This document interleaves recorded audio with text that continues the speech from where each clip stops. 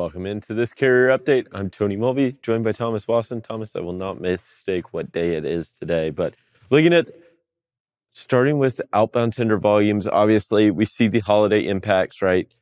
7-day rolling average, you see effectively a 0 day with Memorial Day, but you see a little bit of a bounce there back, which if you just take out that 0 day, move it up, still an overall kind of positive trend. We saw this positive trend into the end of the month. Right now we're last day of the month. Does this continue into June? That's the great question. I always like with sonar data, you can find where's the major holidays where shippers will just stop sending information or they'll stop shipping things, one of the two. Looking at this data, I love the story. Orange is 2020. This actually marked the beginning of when we started this crazy consumption cycle. Lockdowns, pandemics, buzzwords. I could do another Billy Joel song about it.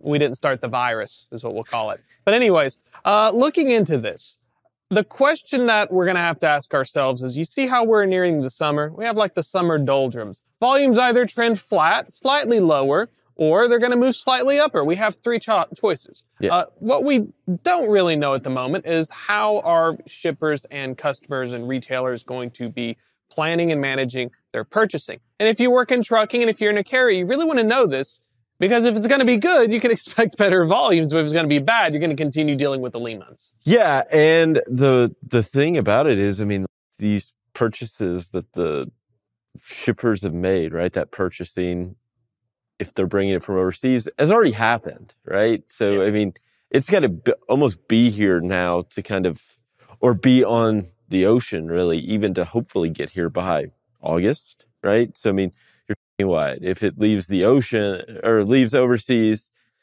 give it a month at least to get here. So you're putting it almost to the beginning of July. By the time it clears customs, to getting it to where it needs to go, you're really pushing up against that 1st of August. So it's one of these interesting times. It's like, it doesn't feel like it feels like there's nothing to boost this higher, but it also feels like we're just kind of in this lull, just, I don't want to say boring, but just kind of this sideways trend overall. Feels weird because looking at the top two lines, 2022 and 2021, even through the 2020, the past 3 years for most of our point of reference has been crazy. Yep. Getting back to this feeling of not as interesting can feel very strange. Yeah, especially the 2019. So that purple line, right? You see Memorial Day right here. And then what happened after, right? You saw a boost to those volumes. I don't think we'll see that.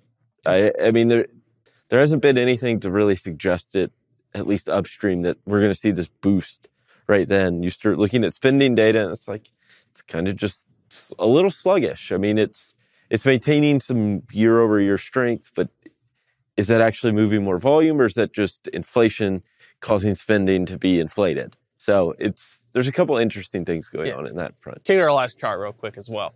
So what do you do about it? We talk about volumes. We show you the pretty line. Well, go to the blue. We have outbound tender market share weekly change, and we have outbound tender volume index. The volume index is what you want. Look at that. Houston, Dallas, Atlanta, Detroit. Good. Maybe they're finally renovating it. I saw some recent stuff where they were actually, for the past 10 years, they were destroying city blocks and building better ones. So we may be seeing some activity, or we're seeing cross-border Canadian movement, or we're seeing automotive. Just pick something out of the bag. We'll figure it out. Yeah, Detroit's one of those interesting ones. It's really one you've got to go break it down by length of haul to nail down exactly what's going on in that market, because it does have a lot of those short and local length of hauls. But Thomas, thank you so much for this update. We'll be sure to check in with you again a little later. Right now, we'll hand it over to Kaylee Nix.